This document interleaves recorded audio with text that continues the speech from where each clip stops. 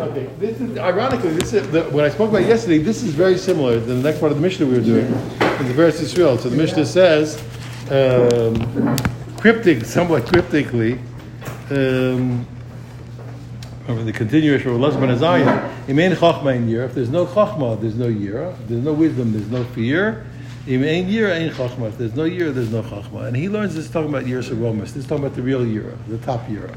So you see that the top Yira and Chachma are codependent.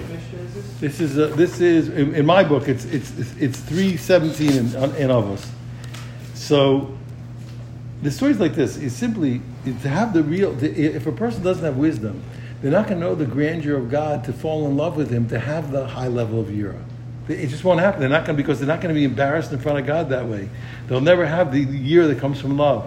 Okay, he can have Yira from fear, but they're not going to get the real Yira. Without a person has to have the wisdom, the discernment, and the understanding to see the grandeur of God.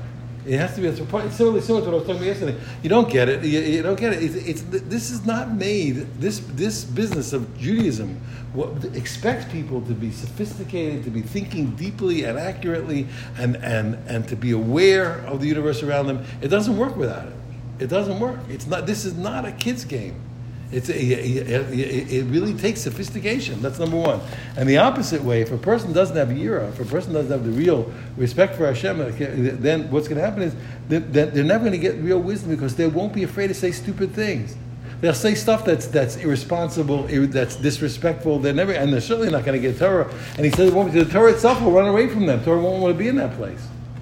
The real wisdom won't want to be there. So a person has to be developed. We're not going to see it. You're not going to grasp it. And it never stops. By the way, it never stops. The person's grasp of the existence of God day by day, every single day of a person's life. Hopefully, like I mentioned, if you do the way I was taught, which is you'll try every single day to start over, not to think you got it. It's crazy. You think, I got it down. I got it. You don't have it. You don't have it. If you live 24 more hours, you have to get it better. You have to live 24 hours. We have in the same books, we have here the Birch HaShmul. I think it's here also one of the Agdamas. He gave a shir one year, so they asked him, they said, Rebbe, it was the same shir as last year. He says, no, I said the kasha better. I said the kasha much better. You need sophistication and insight and understanding, and you have to train for that. You understand? Little kids, it's not so important. But once the kids start to mature, you got it. And then certainly ourselves, certainly grown up, a person has to push for for understanding, for sophisticated grasp of things, and to work things through.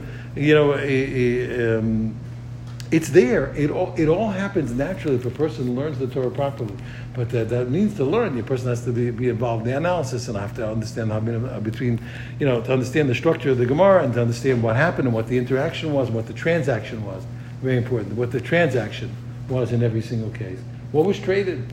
There was a Goyish writer, so he said he wanted to make fun of lawyers. So he says it's the lawyer's sacred duty to be present whenever money changes hands. Why? Because you get some.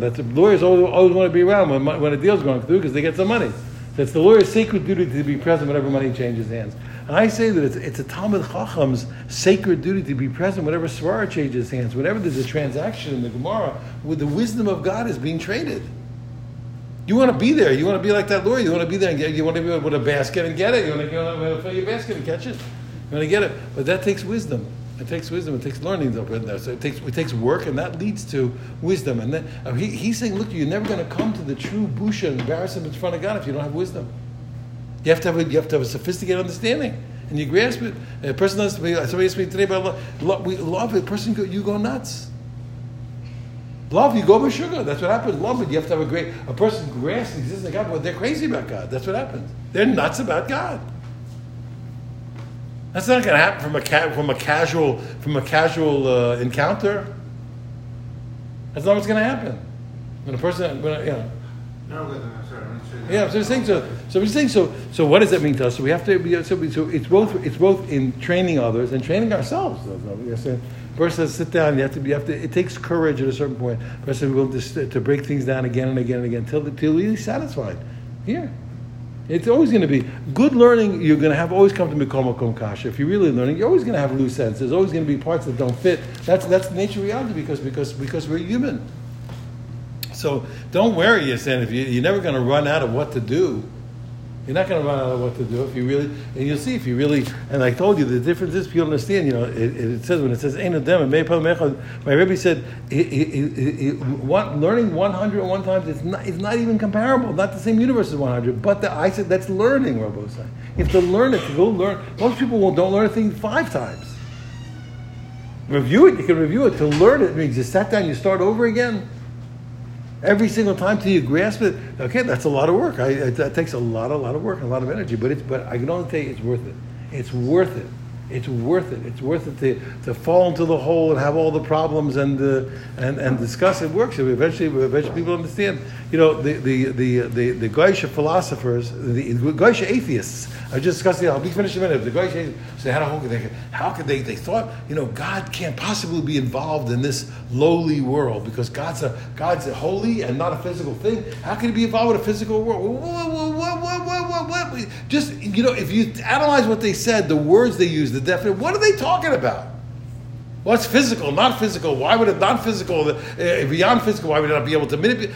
There's so many assumptions in the question that they ask and the conclusion that they reach. And therefore, it's impossible that God would have anything to do with this world. But what assumptions were they making? What definitions were they using? Sit down, figure it out. It's work. You're right. You'll figure it out. According to the Malbim, Chana, the prophetess, is busy answering all the Apikosim and her prayer to God. Okay, but you have to think about these things. Is there even any sense to what they said? You just say it. Okay, maybe it makes sense. Got a kasha. Was it a kasha at all? But you have to work. Okay, man, as I say the point. So the answer is, so we need sophisticated wisdom to come to a place where we grasp the grandeur of God, to a place where we're utterly embarrassed and we fear God from love. But it takes understanding. And the other way, we read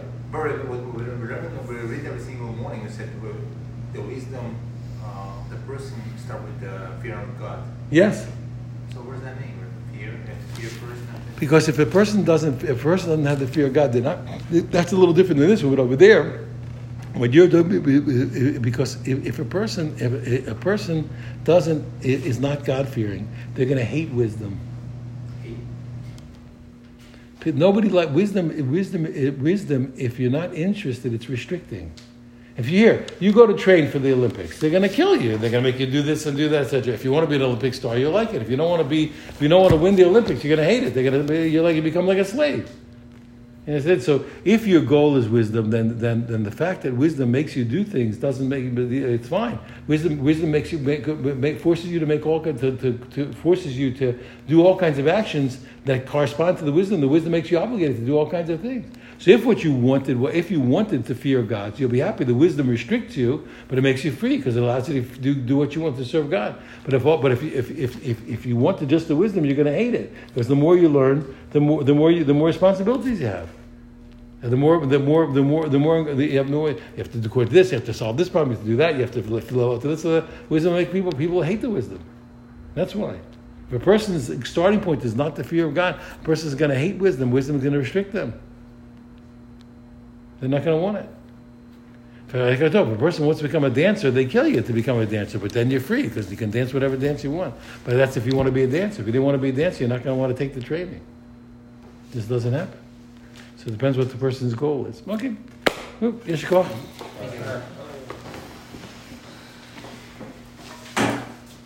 Yeah.